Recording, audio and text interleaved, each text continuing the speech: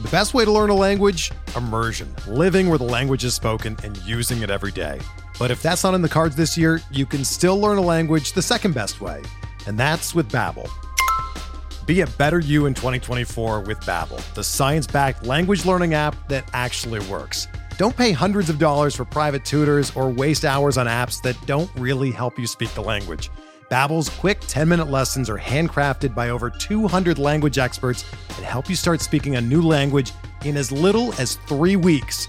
Babbel's designed by real people for real conversations, and their tips and tools are approachable, accessible, rooted in real-life situations, and delivered with conversation-based teaching, so you're ready to practice what you've learned in the real world. Here's a special limited-time deal for our listeners. Right now, get up to 60% off your Babbel subscription at babbel.com/Blue Wire. That's 60% off at babbel.com/Blue Wire, spelled BABBEL.com/Blue Wire. Rules and restrictions apply.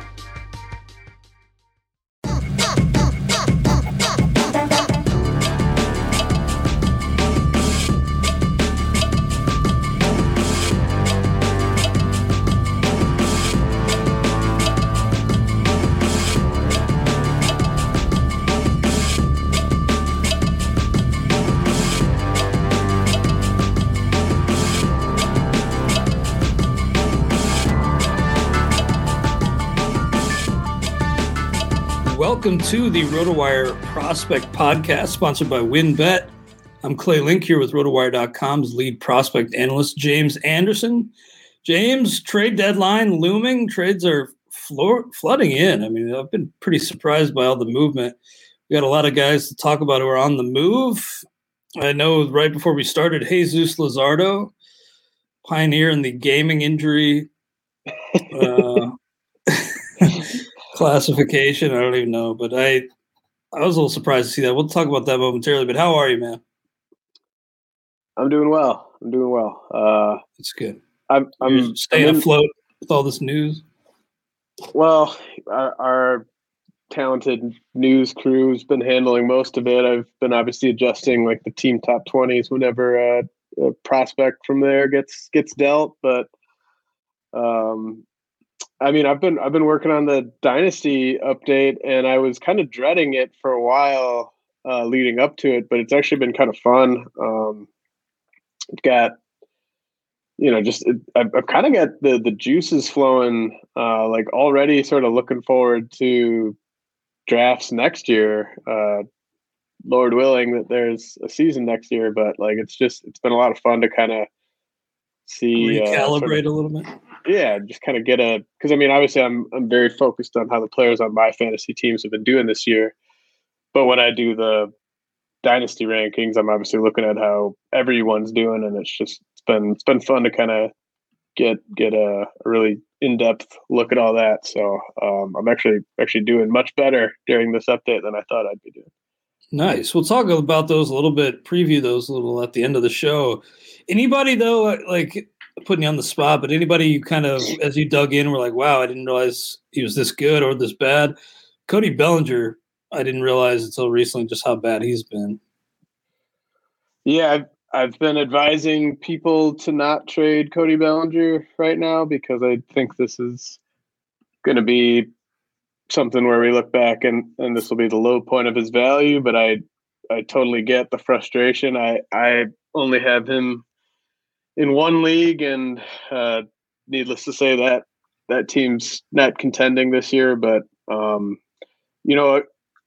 I honestly I put in some guys into the outline of guys who have been pretty bad, but a couple guys who I was high on before the year, and I just kind of gave them a big vote of confidence. I mean, so I guess not necessarily answer your questions. So I've got them on plenty of teams. I'm not surprised by how they're doing, or didn't discover how well they're doing. But I really love what I'm seeing from Andrew Vaughn and Austin Riley, especially when you take in the context of Andrew Vaughn's season. Just the fact that he's been well above league average hitter, and he's been playing out of position. and he's jerked around early in the year. Like if I've got Andrew Vaughn on a dynasty league team, I'm feeling really good about where that's headed in the coming years. I mean, his spray chart specifically is just absolutely picturesque. I mean, he hits lasers all over the place, and I think he's only going to get better. I mean, I think the strikeout rate's only going to come down, the walk rate's only going to go up. Austin Riley, I mean, I've sung his praises before, but I mean, for this guy to have gotten to this place with his plate discipline as quickly as he has, I didn't even really see that coming. Like, walk rate up over 10%. I mean, he's just been a beast. So those are two guys that are trending up, but I've got some big fallers that we can talk about towards the end of the pod. I see. Yeah, it's never too early to start thinking ahead to next year. And I was thinking the other day about dramatically scaling back my leagues. I think I'm going to have to. Just you leave some kind of just abandoned, and not fully abandoned, but I just feel like I neglect some, and I'd rather trim down to like 5 or so next year. But next year is going to be a weird season. A guy who's been shockingly bad, and we talked about him at the very top, but Jesus Luzardo, no longer prospect eligible, but he was dealt today as I think it was straight up 1-for-1, but plus cash for with Starling Marte from Miami in exchange for Luzardo. Kind of crazy to see his stock fall this much. He has dealt with injuries, but performance-wise, I'm not putting a lot of stock into the 38 innings we've seen this year. Yeah, I noticed like the immediate reaction on Twitter was just like, oh man, what a great job by the Marlins. All that stuff. Like, oh God, they got such a great haul for Starling Marte. And I mean, I think it's probably was going to be tough for another team to come in and beat that offer. But I think the A's deserve a ton of credit here. I think that this is the type of move that the A's are one of the few teams in baseball that actually makes this type of move. And I think it's something to be commended when every team is just clutching tightly to all their young, talented players and just refuse to really make those sort of big win now moves that might be something that they look back and regret. It actually, kind of reminds me a little bit of back when the A's traded Addison Russell for, I think that was Jeff Samardzija and Jason Hamill, maybe. Like everyone at the time was just like, oh man, the Cubs, what a great pickup, getting Addison Russell. I mean, the A's knew more about Addison Russell than the Cubs did. And they were like, yeah, this guy's thought of as a top 10 prospect in the game, but we're trying to win this year and we need the horses to get it done. And we're willing to move this guy because we think he might be a little overvalued. I mean, the A's know more about Jesus Luzardo than any team in the majors does, and they were willing to move him for a very, very good player, but a rental. And I just, my hat's off to them. I mean, I would probably do that deal if I'm Miami as well, but I don't think the A's are getting enough credit for being willing to trade a player like that for a guy to help them win this year. Yeah, and we've talked about how you don't really see these kind of names moved all that often anymore. Maybe Luzardo doesn't quite fit in that mold anymore, but because the shine's worn off a little bit, but still a little surprising. And yeah, I give the A's credit for, having the stones to make a move and maybe take a little backlash. But if they can finally get over the hump and win this year, it obviously looked great. Now, Abraham Toro was dealt. It was the Graveman deal last night. So Toro was kind of like, wasn't he like taking BP in the other jersey? Then he hit a home run, a 3-run homer late. So quite a debut for him. I know you were high on Abraham Toro as a prospect. Do you think this move, this change of scenery leads to another step forward? Or do you think he's kind of this guy, this bench guy, part-time player for the rest of his career? Well, I think it's a really great trade for his dynasty league value and obviously like his redraft value because he was about to go back to a part-time role once Alex Bregman came back. And now I think he's going to get as much as he can handle in terms of playing time. with Seattle. So just moving from that spot where, he was fairly blocked long term, I would say, in Houston, and would have needed to really sort of force the issue. Like, he was going to need to really force them to find a spot for him if he stayed in Houston. Now we get to actually just see a nice long runway for him to really sort of see what he's got.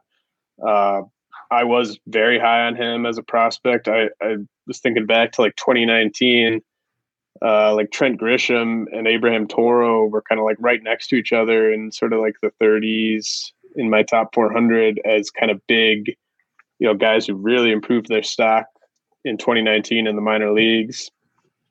Obviously, we've seen what Trent Grisham has gone on to become. But Toro, he's had some opportunities here and there, hasn't made the most of them. And so that's kind of led to sort of limited opportunities. He's basically needed an injury in order to get playing time. And, he's done better this year than he did in 2020. But, I still think there's something there. He makes contact at a really good clip. You see what he did in AAA. Was walking way more than he was striking out at AAA. Had a strikeout rate under 12% at AAA as a 24-year-old. So, at the very least, this guy is a really good quad A player. And I think when you combine the power that he's shown in the upper levels with the contact skill, he's kind of a sneaky athlete too. Like, he doesn't really look that athletic, but he's got like 3 steals so far this year. I'm very excited if I have Toro in a dynasty. It might not work out, maybe he just kind of settles in as a guy who no one's ever really that satisfied with him being an everyday player for them. But I just think it's really encouraging that he's going to get this look now over the rest of the season. And, I kind of think no matter how he does, I'll probably be in next year on Abraham Toro, assuming that they haven't brought someone in ahead of him on the depth chart. But I'm into Toro. I'm not willing to kind of give up on him yet, and I think that was a sharp move by the Mariners. Always good to see a guy get that fresh start, and we'll see what he does with it. Abraham Toro. I'm old enough to remember when it was Abraham Toro Hernandez on some sites, and that was not that long ago, but it's like 2 years ago. But yeah, for Seattle, I imagine Paul Sewald steps in as the closer, although I can't wait to see what else they do, because Jerry Dipoto said this move to trade Graveman when we're 9 games over 500 doesn't make sense as a standalone deal, but just kind of to clear space for other moves. So sounds like the Mariners will be pretty active and maybe buyers, even though it kind of doesn't really look like it by trading Graveman. But Seattle's moving and shaking. I kind of like what they're doing. Now, it seems like the Nelson Cruz deal was like a year ago, but just because so much has happened since then. But it was, I think, last Thursday, because Todd and I talked about it on XM on the MLB Network radio show on Saturday. And I noticed even then you had updated your individual top 20s for Minnesota. So I don't want to put words in your mouth, but it looked like Joe Ryan, the headliner in that return for Minnesota, to Minnesota for Nelson Cruz, slots in immediately as one of the Twins' top 5 prospects, maybe top 3. Yeah, I had him.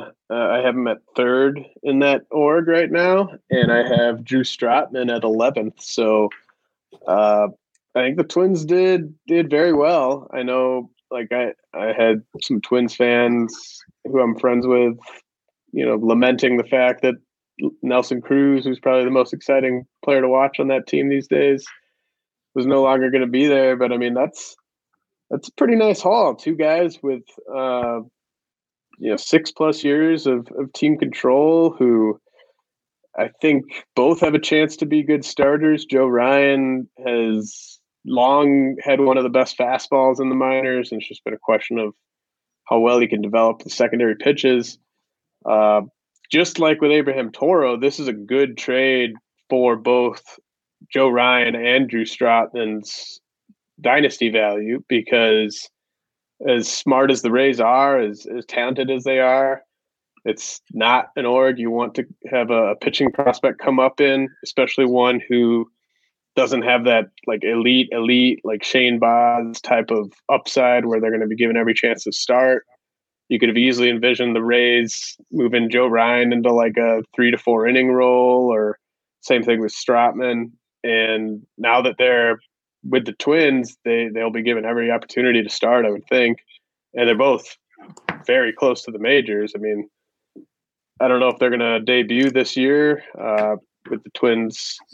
They've got lots of pitchers that I think could warrant a look later this summer. But I think it's a good move for both those guys' fantasy values, because they go to from an org that is very, very conservative with pitcher usage to, the Twins are just kind of a normal team when it comes to that type of thing. So I think they'll be given a chance to start. And Joe Ryan, statistically, he's probably better statistically than he is realistically. Just because I think like the fastball alone, like he's able to have a ton of success against minor league hitters. So, these aren't like top 50 prospects. I think Joe Ryan might be borderline top 100 for me right now. But a lot of that's just due to proximity, because I think we're going to see Joe Ryan probably spend pretty much all of next year in the majors. Before we move on, let's do a quick word from our sponsors. We're driven by the search for better. But when it comes to hiring, the best way to search for a candidate isn't to search at all. Don't search, match with Indeed. Indeed is your matching and hiring platform with over 350 million global monthly visitors, according to Indeed data, and a matching engine that helps you find quality candidates fast. Ditch the busy work. Use Indeed for scheduling, screening, and messaging so you can connect with candidates faster. Leveraging over 140 million qualifications and preferences every day, Indeed's matching engine is constantly learning from your preferences, so the more you use Indeed, the better it gets. Join more than 3.5 million businesses worldwide that use Indeed to hire great talent fast. And listeners of this show will get a $75 sponsored job credit to get your jobs more visibility at Indeed.com/Blue Wire. Just go to Indeed.com/Blue Wire right now and support our show by saying that you heard about Indeed on this podcast. That's Indeed.com/Blue Wire. Terms and conditions apply. Need to hire? You need Indeed. Now we are back on the RotoWire Prospect Podcast, sponsored by WynnBET. I'm Clay Link here with RotoWire.com's lead prospect analyst James Anderson, talking about some of the moves that have already gone down ahead of the trade deadline. More to come, and I saw some rumors that maybe Joey Bart on the move, but we'll have to wait and see what San Francisco does. I know you like generally what they've been building there, and that window has been forced open. I think they were the first team to 60 wins this year, the Giants. Pretty insane, but they're cross Bay rivals, the A's. In addition to getting Starling Marte, they also brought in Andrew Chafin, kind of an underrated move, because Chafin, pretty darn good, bullpen piece to help them win. Now Greg Diekman heading to the Cubs the other way. What do you think about Diekman? And now that he's been moved, do you see him playing pretty soon at the big league level? I don't know when we see him. Daniel I'm sure Palencia, by the way. I'm sorry to cut you off. Daniel Palencia was also in that move. Especially notable. I assume they're going to probably find a taker for Chris Bryant and, probably Anthony Rizzo. And so, assuming that they kind of clear some spots, we probably do see Diekman. He's old. He's already 26, and he's never played in the majors. So, kind of a fringe top 100 guy. He is on there right now. With him, the big thing has always been the power. He's got a 32% hard hit rate. Strikeouts have been a huge part of the package with him, and it seems that by cutting those strikeouts this year at AAA, he's maybe selling out for a little less power because he's not hitting for the type of power that we've been accustomed to. But I'd probably bet that he's a quad A guy. Like I'm not overly confident, but as the Cubs sort of switch into a bit of a mini rebuild here, he will at least sometime soon he'll get to a point where he's getting all he can eat in terms of opportunities. So it'll be interesting to see how he does. Again, I'm not overly optimistic, but that's a solid flyer to get back if you're dealing a reliever. And I said Daniel Palencia, not all that notable, but I guess he can touch triple digits. So at least a lively arm who could develop into something there. James, with Adam Frazier getting dealt, the Pirates get back Tucupita Marcano, Jack Sawinski. Like out in San Francisco, I know you like what they're doing in Pittsburgh as well in terms of building up that system. What do you think about the return for Adam Frazier? Yeah, I thought it was great. Marcano, he's basically big league ready. He broke camp with the Padres. That was probably more a product of him being on the 40-man and then dealing with injuries, but he's at least someone that's now in the mix as someone who could compete for an everyday job. He can play kind of all over. So I think he'll get some looks at second base. Probably will get some looks maybe at shortstop, maybe in the outfield. But that's a nice piece to get back for Frazier, who was having a career year, but obviously wasn't a part of their long-term plans, just given how much was left on his team control. So I like Marcano as a guy to go add in dynasty leagues, but he's probably already rostered.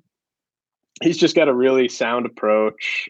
Doesn't have many weaknesses, but not a ton of juice there. I mean, he's not going to hit for a ton of power, but he can steal some bases. Sawinski is a pretty interesting flyer as well. He's a pop-up guy this year, 22 at Double-A, 15 homers in 66 games, striking out a lot, but also walking a lot. So, I mean, Sawinski probably just ends up being kind of like a quad A guy eventually, but he's at least there's something there just based on what he's done this year. So I think that's a fine second piece in that deal. So yeah, I continue to like what the Pirates are doing. They're basically just bringing in, and we'll get to the Yankees trade in a second, but they're basically just bringing in a bunch of guys to compete for spots. And the hope is that, one of those guys sort of separates himself at every position and they have something to build around.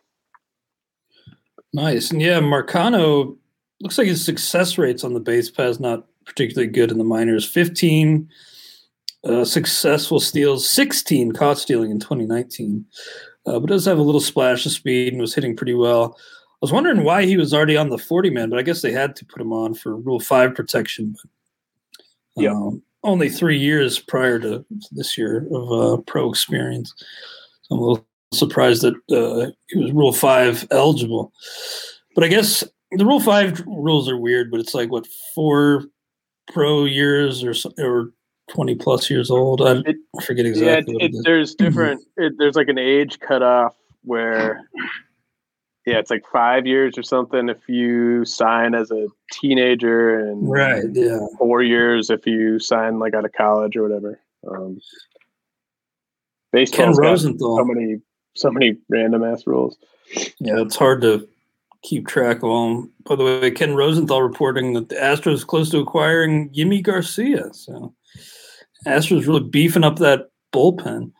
But other players on the move over the past week: Hoy Park, Diego Castillo, the other Diego Castillo, not the one with the Rays, but the Yankees traded to the Pirates for Clay Holmes. Park was on that, Jeff Zimmerman, our buddy, does that like Luke Voigt / Max Muncy finder. Basically, looking at guys who are just crushing in the minors, a little old. And Park was on that. Is he a notable prospect, or do you think this is just kind of a guy old for his level, just mashing at a age inappropriate level? Probably the latter, but he does have pedigree. He signed for $1.1 million, I think, back in 2014. He's been on and off the top 400 dating back to I think 2017, 2018. So like Hoy Park's, he didn't come out of nowhere, but he is a little old, and he had been, kind of passed over and not given much of a look by the Yankees. And age inappropriate doesn't sound right for guys old for his level. So I'm sorry to Hoy Park for saying he's age inappropriate. It sounds scandalous. But this is the type of guy, though, that I think teams like the Pirates should be willing to take on. And I mean, there's lots of different resources. There's like draft picks, there's international bonus pool money to spend, but like playing time is a resource, and you can give guys like Hoy Park some opportunities at the big league level that they might not be able to get on a team like the Yankees, and you can see if there's something there. And if there's not, then you move on. But the Pirates are in a position where they can give guys like that a look and try to uncover something. And I mean, you can't not be impressed by what he was doing at AAA. So, I mean, I think the fact that the Yankees didn't keep him on the 40-man even prior to this trade, they obviously weren't huge believers. But I mean, I think that, again, I think it's a strong move by Pittsburgh. And Diego Castillo, again, a little old for the level that he's tearing it up at. And the hard hit numbers are not that great. He's below 25% hard hit, which isn't great for a 23-year-old at AA, but you got to like the contact rate. And, he's had a good year. So again, probably doesn't turn into an everyday player, but the Pirates just now have so much depth. They really have one of the deepest farm systems in all baseball. So that competition, you hope you bring these guys in, and the cream will rise to the top, and hopefully you get somebody out of all ththese deals. With Hoy Park, you love to see him at AAA with as many walks as strikeouts. 46 walks to 46 strikeouts at Wilkes-Barre, over 223 plate appearances. Off to a little bit of a slow start in the Pittsburgh organization, but I kind of wonder if he's a pickup for the rest of the season. Kind of because, like you said, playing time is currency, and I think they should play this guy. I mean, there's no service time games to be played, obviously, and he's already at 25. I think you see what you got there, and see if you got something in Hoy Park. Now, is Diego Castillo? I said the other Diego Castillo, but does he have a higher ceiling than the current Diego Castillo?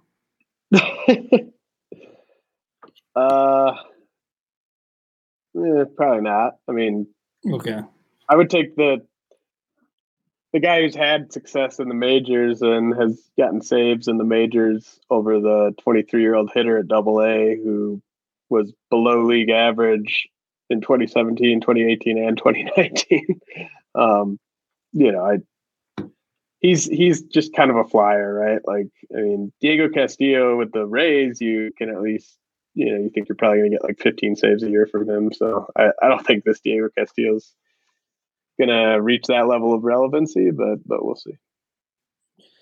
Now, I saw that the Mets have some concerns about Kumar Rocker's elbow. Not really surprising given what we've known about him, and his stock was falling. Do you think he maybe passes up signing with the Mets, and maybe the two sides just can't come to an agreement given his health? It seems like there's some hardball going on with the negotiations. They've got 4 days, I think, to reach a deal. I hope he signs. I hope they can kind of come to some sort of agreement, and he can rehab whatever it is. And, if he needs to go under the knife, I'd rather him do that in a big league organization than at Vanderbilt or something like that. But yeah, it's just a bummer, all we can really do now is just sort of point out this fact, point out the fact that he might not sign. For anyone who has a first-year player draft coming up, you probably want to just take him off your board. But I hope he signs, and I hope everything gets resolved. But just kind of a big bummer because he's one of the more fun players from this entire class. I mean, it was already a class where you had Will Taylor and Peyton Stovall going to school, two of the more exciting prep hitters. I mean, if we lose one of the best college players from the class from it too, I mean, it's just going to be an all-time mediocre class. It's true. Well, more to come, but real quick, a word from our sponsor, WynnBET. Had a new read from them. If there's one thing we appreciate here at RotoWire, it's making good decisions, and even more so, making the right decision. Listen up, folks. I have an incredible offer for you with RotoWire's newest partner, WynnBET, the premier digital casino and sportsbook app. WynnBET is now the exclusive partner for RotoWire's fantasy podcasts. WynnBET brings you all the latest action with a user-friendly interface, moneyline bets, boosted parlays, over-unders, round robins, live betting, and so much more at your fingertips. Want a break from sports betting? Head into WynnBET's digital casino and take a spin on roulette, double down in blackjack, slam the slots, or try your hand at baccarat. I don't think I'm saying that right. WynnBET is currently available in 6 states: Colorado, Indiana, Michigan, New Jersey, Tennessee, Virginia, while rapidly expanding. At WynnBET, the possibilities are limitless. WynnBET is currently offering all RotoWire listeners a risk-free bet up to $500 on your first wager. Download WynnBET now. That's WYNNBET. WynnBET, the exclusive partner for RotoWire's fantasy podcasts. James, I don't know if it's stashing season or not, but you got any stash candidates you want to throw out there? Yeah. I want to start with an old friend first, Luis Garcia of the Nationals. I began the stash last week in the stake league with Luis Garcia. I mean, it's crazy. It's stashing season in our 16-team stake league. Yeah, I mean, it's always stashing season. Yeah, that's true. I'm still stashing Bobby Witt, for Christ's sake. Yeah, dude, that stash will pay off. I hope so. It looks like this Mike Trout have been sitting on obviously for 3 months, whatever it's been, like all Mike Trout fantasy managers, and that one's looking like that may not pay off. At a setback, and man, it's a real bummer. This season just the hits keep adding up. It's been a tough year fantasy wise. Yeah, but anyways, Luis Garcia.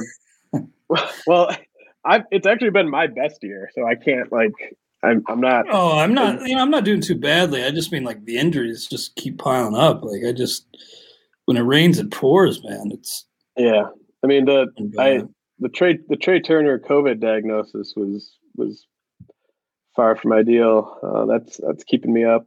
But I was sort of hoping that after that news went down about Trey Turner that Luis Garcia might get the call right away. It hasn't happened as of when we're recording, but I mean, he's just turned 21 a couple months ago, which is just crazy for me to think about. And he's hit 13 home runs in 37 games at AAA. Obviously, there's a big gap in competition between AAA and the majors, but I mean that's the same amount of home runs he hit at low A, high A, double A, and the majors combined, and he did it in 37 games. And I always loved the hit tool with Luis Garcia, and he's still hitting for a high average. He's hitting 303, great strikeout rate.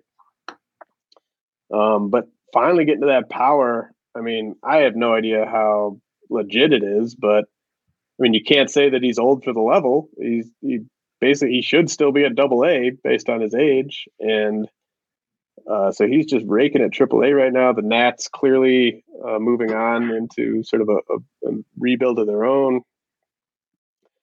So I don't really know what they're waiting for. I think he's going to be up pretty soon. And, I know lots of people, if you're like me, finding a middle infielder in your competitive mixed leagues is tough to do right now. So Luis Garcia is pretty interesting. And then the other guy that I'd mentioned who I've probably been asked about Jose Miranda of the Twins more than almost any prospect over the last couple of weeks, and for good reason. I mean, he's just on a total tear right now, and I think you might see him get the call after the trade deadline. He can play multiple spots in the infield, and I mean, he's 2 years older than Luis Garcia, but absolutely dominated AA, dominating AAA.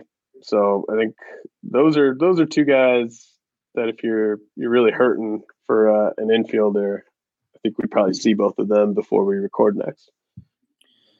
A couple real quick notes. So just seeing on my Twitter feed, Jack Leiter, $7.922 million.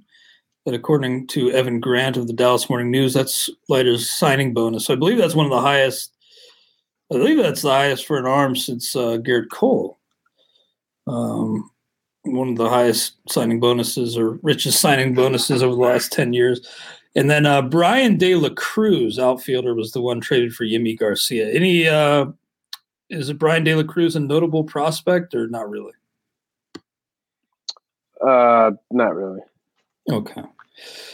Yeah, I wouldn't think you'd get much for Yimi, but I do kind of like him. But okay, I just saw that, so I wanted to ask you real quick. Now, Pedro De Leon was the guy you bumped up on your rankings. We talked about him as a riser on your latest top 400 update. He was a double green arrow up guy, but now out 6 weeks with a fractured pinky. Do you think that kind of takes a debut this year off the table? Yeah, it's a huge bummer, but I think it certainly probably takes that off the table. You thought maybe he would play a little outfield if at the end of the year, remote chance. Yeah, I don't see it. I mean, I think he would have to beat that timeline by a couple of weeks, I think. And then even then, the minor league season is going to be over by then. So it's not like he can go rehab it anywhere. But what I do think it means, which is good news to anyone who's going to be checking out Arizona Fall League games this year, is I think it pretty much makes Pedro Leon a lock to go to the AFL to make up for lost time and kind of set up an early 2022 debut. Very nice. Glad to hear that they are playing the Fall League this year. I thought that was very much up in the air, but glad to see them announce that. So that's pretty awesome. Now, James, after your top 400 prospects list, you've shifted your focus to the dynasty rankings. Do you have a published date in mind for those? Yeah, tomorrow. So Thursday. So depending on when you're listening to this, it might already be up, but I'm working on finishing those today, tomorrow morning, and then they'll be up tomorrow. The goal was just to get them done before the trade deadline. I know that a lot of dynasty leagues probably have their own trade deadlines around the big league trade deadline. So hopefully you can put those to use before making your last minute trades to try to go win a title or to try to sell your win now pieces for people that might help you win a future title. But yeah, I mean, it's been a lot of fun, just kind of going through a lot of the players who've been sort of not really on my radar, and just sort of seeing how everyone's doing. I mean, there's probably not as much movement on this one as there was on the last one. But there were some guys where I was just like sort of shaking my head, like, why the hell did you have that guy so high and that type of stuff. Yeah, well, we'll preview those, but I am glad to hear you're doing really well in most of your leagues, James. Are you going to be out there moving and shaking in deals? Are you pretty well set? How active are you in trade talks right now? I've been having some talks. Friend of the show, Rob Sherwood, was trying to get Julio Rodriguez off me in one dynasty league that I'm trying to win, and he was not interested in putting Alek Manoah in the deal, so talks fell through.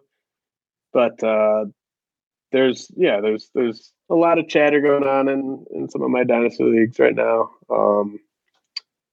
I'm kind of in that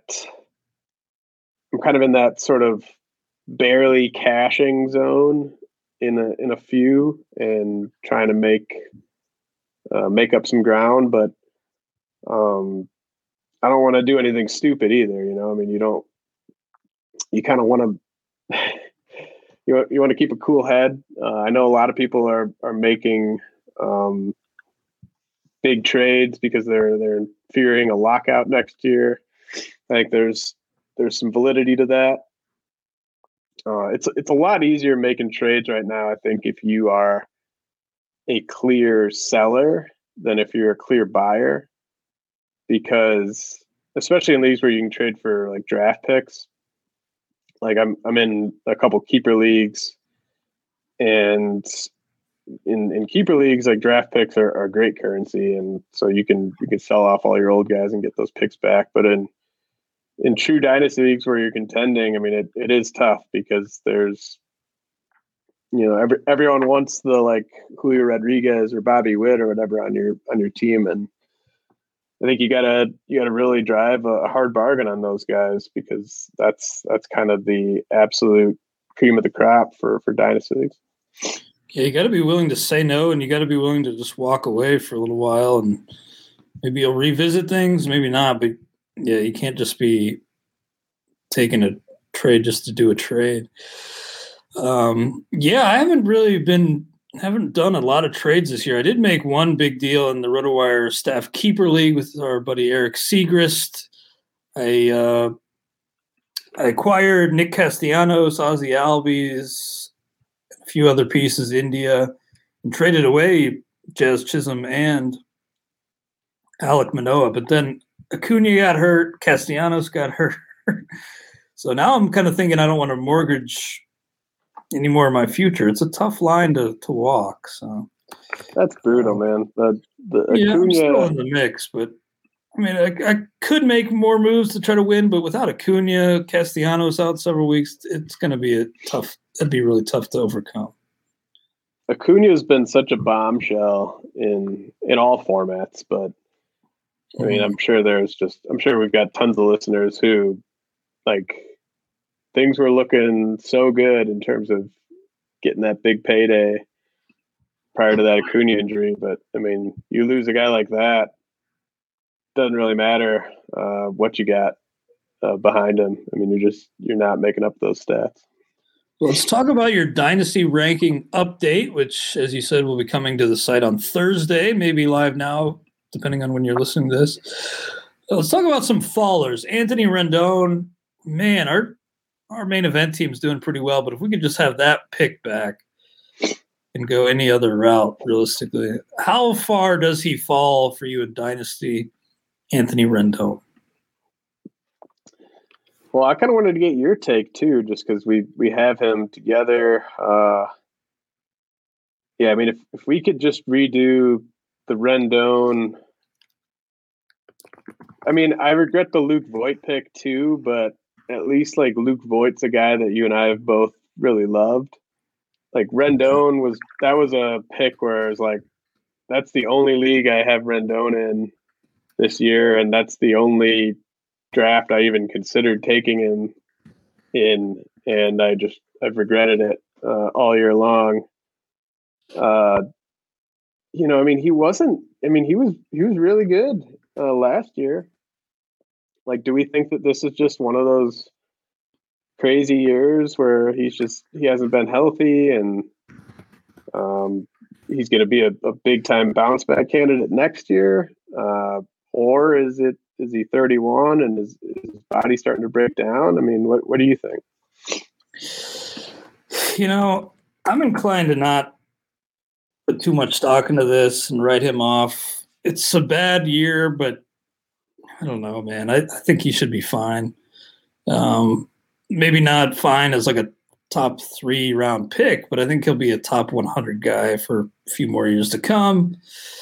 I wouldn't bump him outside the top 100 for dynasty, would you? Actually, you sent me your list so I could look at myself. Well, I actually, it's not going to be that useful for where the guys are because I haven't added the prospects yet. No, I got you.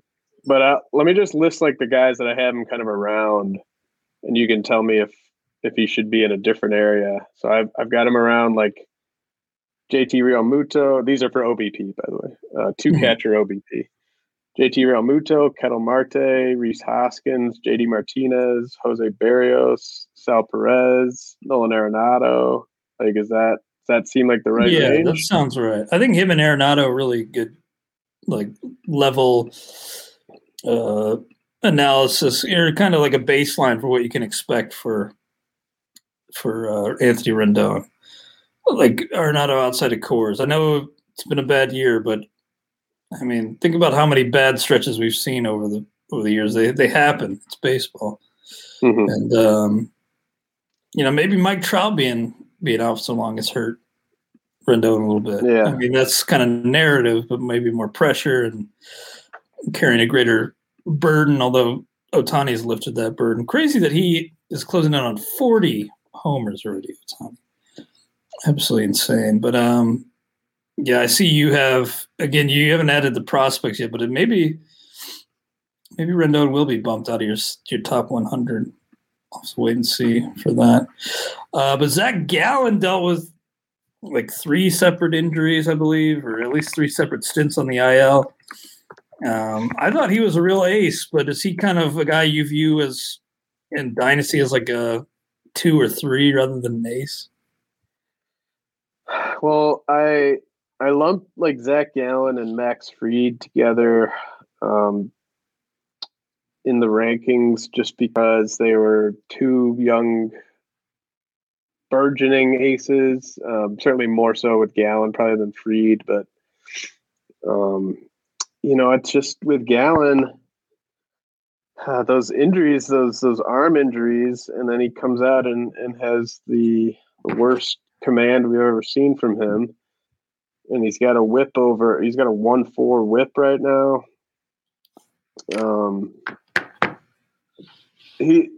I basically listed guys where I just am really struggling with where to put them on that rundown, because I absolutely love healthy Gallen. I just don't know. I don't know if he's at 100% right now, and I don't know if when to expect him to be at 100%. So I'm kind of thinking he's sort of borderline top 100 as well. Same with like Max Fried, even though they're both, they should be kind of entering their primes right now, but it just seems like both guys have just not really been right this year and have maybe been pitching through stuff, and it's taken a toll on their overall production. But with a hitter, it's a lot easier to just say, oh well, he's going to bounce back next year, he'll have a full off season to get healthy. But with pitchers, it's just you don't really know if it's something that might require a cleanup procedure or something like that, or what exactly is going on. Obviously with all the spider tack stuff, I mean that could be a factor too. It's just I don't really know what to do with Zach Gallen. Yeah, really tough to figure out. I know it's hard to evaluate all players coming off the shortened 2020 season, but pitchers especially, just so hard to evaluate these guys because they're fatigued. They're dealing with injuries at a higher rate. It's just in Gallen's case, he had that fractured forearm from taking BP in the cages. You just don't know how things have piled up for him and affected his performance. 2 of the bigger busts on the offensive side for me in the middle infield. I love these guys in draft season, so I'm glad to hear you're having a great year. These guys are holding my year back in fantasy baseball. Gavin Lux and Gleyber Torres. Maybe I should have seen Torres coming because really since 2019 the power has dried up. But Lux, I just don't know. I don't see how he struggled this badly in that situation. And maybe the in and out of the lineup has hurt, but pretty hard to fathom this outcome this year for Gavin Lux. Yeah, he's been a little unlucky, but even if he'd been hit, his XBA is 252. So if I told you he was hitting 252, you'd probably feel a little bit better, but yeah, he's still not really helping you that much. And I think the most troubling thing with Lux has been the power and speed or lack thereof. Just 6 home runs and 3 steals in 82 games. I mean, that's not good. That's not good. Mm. And I mean, it's been almost 500 plate appearances in the majors for him so far. It's not enough to say that a guy sucks, but it's a decent sample size of him being well below league average as a hitter. And I'm going to have him outside my top 100, and I'm going to have Gleyber Torres outside my top 100. And with Torres, it's a lot easier to kind of figure out what sort of happened. We had the juice ball in 2019, and he hit for a ton of power, and he has not hit for much power at all since then. And so if we get another juice ball, maybe he'll have a bounce back season. I mean, unlike Lux, at least Gleyber Torres is kind of maxing out to the best of his abilities with everything other than that power. He's walking a lot. He's stolen 10 bases. I mean, if you could have told people in draft season that Gleyber Torres would have 10 steals before the end of July, he probably would have gone a round or two earlier than he was going, right? So, I mean, the steals have been nice, but I just think that the power, the true power with the ball that we're currently using is just nowhere near what it looked like it might have been in 2019.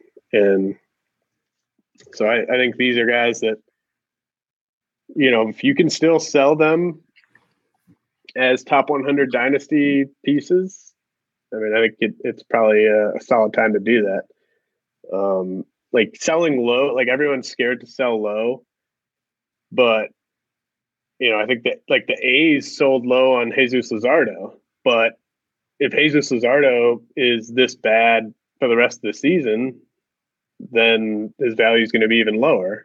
And I think the same goes for Gleyber Torres and Gavin Lux in dynasty leagues. Matt Chapman was another guy I've been high on for a few years, and I still like him. The defense is great. I'll probably be in on him next year. But is he a guy who, you have serious concerns about? Should I be taking another circle around on Chapman and reevaluating things? Because it just doesn't seem possible that he's this bad. I mean, right? Yeah, I mean, I think he can be not this bad, but still like be a fairly big faller in the dynasty rankings. I was pretty. I only have Chapman in keeper and dynasty leagues. I didn't take him in redraft just because of the hip issue, and it's. I think we can assume that that's probably played a role. I mean, he'd never had an ISO below 230 prior to this year, and his ISO this year is 152. So it's been a stark decline in the power department for him. So I think I'm in on him for redraft next year because I think the price will be pretty nice. Yeah. And like you said, that defense is going to keep him in the lineup, right? I mean, he's going to play every day, basically. He's going to hit in a solid spot in that lineup. Yeah, sorry to cut in. He's slugging 371, yet he's still been worth 2 wins above replacement by Fangraphs WAR. Just speaks to that defense. And yeah, this is a perfect buying opportunity. I feel like even though K rate's up, but walking a lot, so that's good to see. But it's just a weird. It seems like a fluke year for him. Would you trade either Gavin Lux or Gleyber Torres for Chapman in dynasty? That's a good question. I think I would trade Lux. Yes. Torres, I still like Torres. I don't know. I can't give up on him yet. So, and I got to ask you about another third baseman who was probably going even higher than Matt Chapman in drafts. You mean shortstop? I mean third baseman. Gina? Yeah, I've Eugenio and Chapman kind of back to back. Are you more worried about Gina?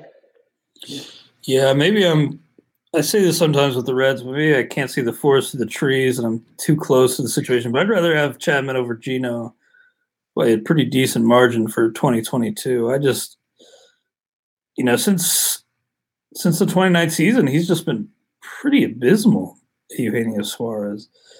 And I do think maybe the team asking him to play short got in his head a little bit and just he had made an error within minutes of the season starting. I do think there's something to that kind of getting in his head. And he's had some big moments. I was there when he homered off your boy Josh Hader a few weeks ago. That was pretty cool. Yeah. I was pumped that you were at that game. That was a pretty cool game. Thanks again to Jenny Butler for the great seats. But yeah, Gino just – I feel like he's probably on his way out of Cincinnati pretty soon in another park. He could fizzle out kind of quickly. I just don't get how this happened because he hit 242 or better from 2014 to 2019, and now he's like this sub Mendoza hitter. Yeah, man, it's been like so ugly. Like it was basically after his age 27 season, he just turned into like a terrible version of Joey Gallo. Like I just don't understand like how that can shift that dramatically after that much track record of you being a certain type of hitter. So it is amazing because track record clearly not everything. I mean, obviously past production doesn't guarantee future production, but for that kind of track record for a guy to just fall flat is pretty rare. I mean, to decline this quickly. I might go back to the well with him. Do you think he even goes inside the top, like, is he a top 150 pick next year? Top 200 pick next year? Top 150, I say no. 200 maybe. Is he going to have middle eligibility? He probably did gain it for next year, right? Yeah. I could see maybe around 200. Yeah, he's still only 31 next year. So yeah, if he's with the Reds, and he's going outside the top 175, I might get in. But one thing I didn't notice watching him play, but I see it on his Fangraphs page. Looks like he's gotten really pull happy in recent years. His pull rate was always around like 40, 42. Then 2019, 52% pull rate. 2020, 54.5. 2021, 49.8. So about a 50+% pull rate since the 2019 season. 2019, he did hit almost 50 bombs, but maybe he just got too in love with that power and trying to muscle it over that short porch in left field in Great American Ballpark. James, as we wrap up today, some other disappointments this year. Joe Adell, Alec Boehm, Ian Happ, Adolis Garcia was a big breakout early, but he's kind of got a cold since. Keston Hiura. Any of those guys just not on your dynasty ranks? Or barely holding on? I think a few of them will probably be off. I do just want to say, like, Clay, I've made a lot of mistakes this year. And I regret a lot of things I've done this year, both in fantasy and not fantasy. But I don't know if I'm more ashamed of myself for any one thing than having Adolis Garcia in my top 150 on the last update. Like I hear you, man. I'm absolutely ashamed of myself, and I feel like I'm better than that. I feel like I know better than to have done that, and he was just on another level though, early on. So Adam wouldn't beat yourself up too bad. I think I published that last update, and like from that day on, he just started sucking. Yeah, he was. You can pretty much tie it to that date. And I like in my head, I knew like I was like, what? Like this can't be real. Like, and I was like fading Garcia like on our radio show and everything. Like, and then he just like had done so much in such a short amount of time. I was like, well, you know, he's got the power, he's got the speed, like he's got the playing time, like, you know, I'll bump him inside the top 150, and I've just felt miserable about it basically ever since, and I really can't wait to update the list and have him where he really kind of belongs, and that's probably off the list altogether. But it really was Aristides Aquino 2.0, like 14 homers in a month and a half, and then Ian Happ and Keston Hiura are two other guys who probably just get bumped off. You know, I don't know. If anyone wants to hit me up and make a case for keeping Happ or Garcia or Hiura on, and I'm all ears. But I mean, Alec Boehm, I'm probably going to just keep on because I just think I don't really see him ever really losing playing time, given their lack of internal depth. Joe Adell. If I had Joe Adell in a dynasty league right now, I would try to trade him. He hasn't really improved at what he needed to improve at AAA, and it's been a while. And like, I didn't think like Jarren Duran would have success in the majors. Thought he was going to strike out too much, but I feel even more confident that Joe Adell would not have success if he got the call.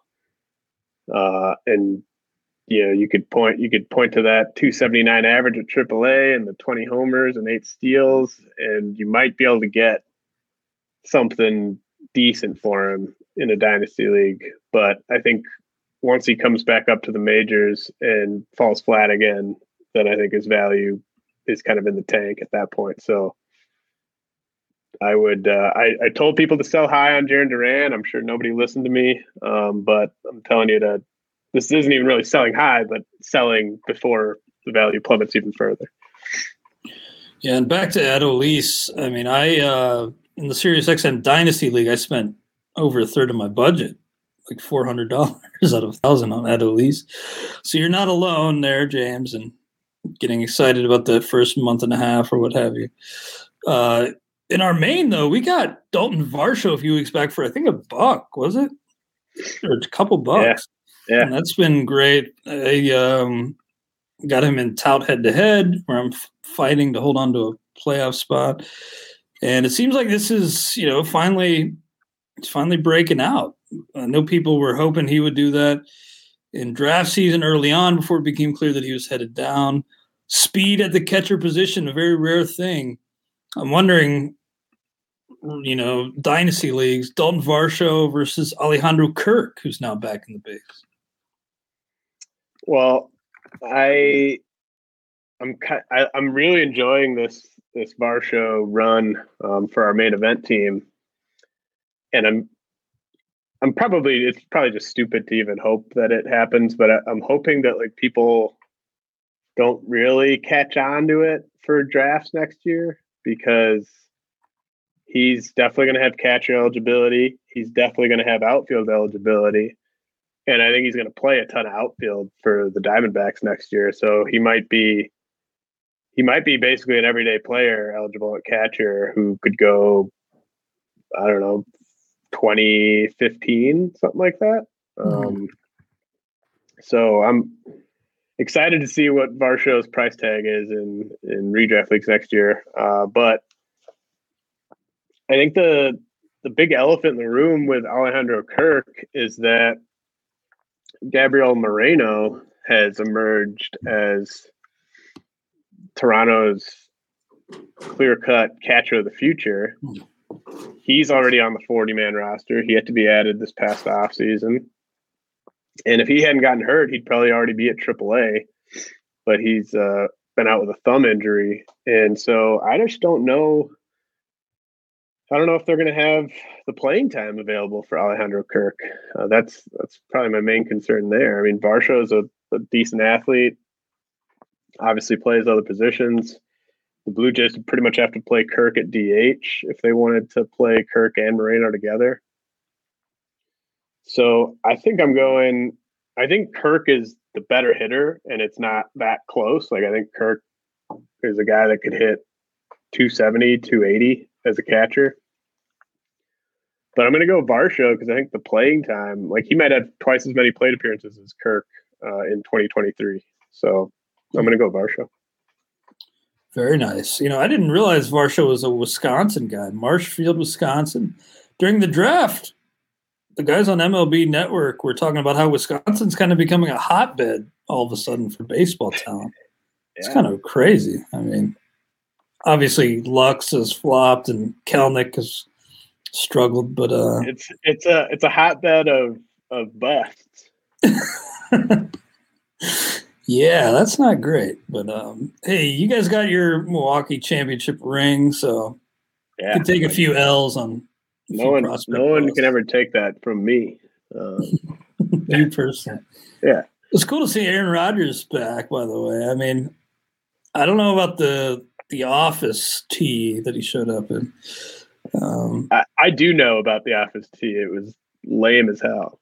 Yeah, I didn't want to say it, but I mean, I've watched The Office a couple times through, and I used to kind of like it, but it's kind of just The Office is fine, but wearing that T-shirt it's like a 38-year-old man. A 38-year-old professional athlete. Like, what the hell are you doing? With the shades and like the hair pulled back. It seems like he's maybe having like a midlife crisis type of deal. Like, he thought he looked really cool there, right? Yeah, like he still wishes he was like 25-year-old superstar. He's still awesome, but feels like he's maybe playing the cool guy route a little too much. Too cool for school, but I'll still be rooting for the Packers. Thankfully, I was never raised a Cincinnati Bengals fan. My dad was exclusively a Reds fan. By the way, that actually leads perfectly into walk-up songs, because mine is kind of like a nod to my dad. He wouldn't like the song, but tomorrow is my dad's birthday, so I'm kind of honoring him in a way by going with Lil Wayne's Bloodlines. We see a lot of, bloodlines, kind of, the fruit coming to bloom. Rose, I totally mixed up my metaphors, but a lot of the bloodlines in the big leagues kind of dominating the major league scene right now. So Lil Wayne's Bloodlines. Try to find a clean version or just the instrumental. Clean version may not exist, but 500 Degrees was underrated Lil Wayne album. Yeah, it's a good track, a good album. Was there a feature on that? I don't believe so. Not on Bloodlines. Okay. I don't think so. But that was right before the Carter. And like right after everybody left, so 500 Degrees obviously play on 400 Degrees from Juvie, and I thought that would probably ruin their relationship forever. Some real heat between the two. But I think they made up down the line, Lil Wayne and Juvie. All right, well, mine is I'm going with my second Jay-Z track. I'm sure that'll make Andrew happy. I'm going to go with Money Cash Hose, Jay-Z featuring DMX, rest in peace. Think that Swiss beat will be just what I need to come to the plate and make something happen. And I like it. I mean, I'm sure they're not going to be able to play the unedited chorus in the ballpark, but I mean, go ahead and edit it. Everyone knows how it goes. So, I mean, I'm ready for whatever. Yeah, manually edit it. Person running the songs. That'd be funny to like make them go into GarageBand and like make the song clean on your request. I actually am going to throw a bonus one in. And I had earlier in the week, I'd made up my mind that this is the song I was going to use. Then I just forgot about it. But We Gonna Make It by Jadakiss and Styles P. Oh, hell yeah. So that's maybe a bonus track Andrew could throw on. Thank you to our buddy Andrew Redding, by the way, who curates the Spotify playlist, keeps everything current with our selections. You can check that out on Spotify if you're into hip-hop or just good music. We have one non-hip-hop song on there. My choice last week. Anything else on your mind today, James, before we wrap things up? No, man, I'm good. It was good chatting with you, and you too. Yeah, those dynasty rankings will be up on Thursday. Thanks, and check out our coverage of the trade deadline. As James said earlier in the show, our news crew is doing a great job, and notes in real time for every trade that goes down heading up to Friday's deadline. That'll do it for us, guys. Hope you'll join us next week on the RotoWire Prospect Podcast, sponsored by WynnBET. Try RotoWire today, free for 10 days. Get our premium tools, rankings, analysis, and breaking news alerts. No credit card required. Go to rotowire.com/try. Everyone is talking about magnesium. It's all you hear about. But why? What do we know about magnesium? Well, magnesium is the number one mineral that 75% of Americans are deficient in. If you are a woman over 35, magnesium will help you rediscover balance, energy, and vitality. Magnesium supports more than 300 enzymatic reactions in your body, including those involved in hormonal balance. From functional medicine doctors to mental well-being and female hormone experts, we all know that magnesium is the one mineral to improve all aspects of well-being and health. But which one? Magnesium Breakthrough from Bioptimizers, the trusted choice recommended by leading experts with 7 best-absorbed forms of magnesium to ensure your body receives the support it needs for overall well-being.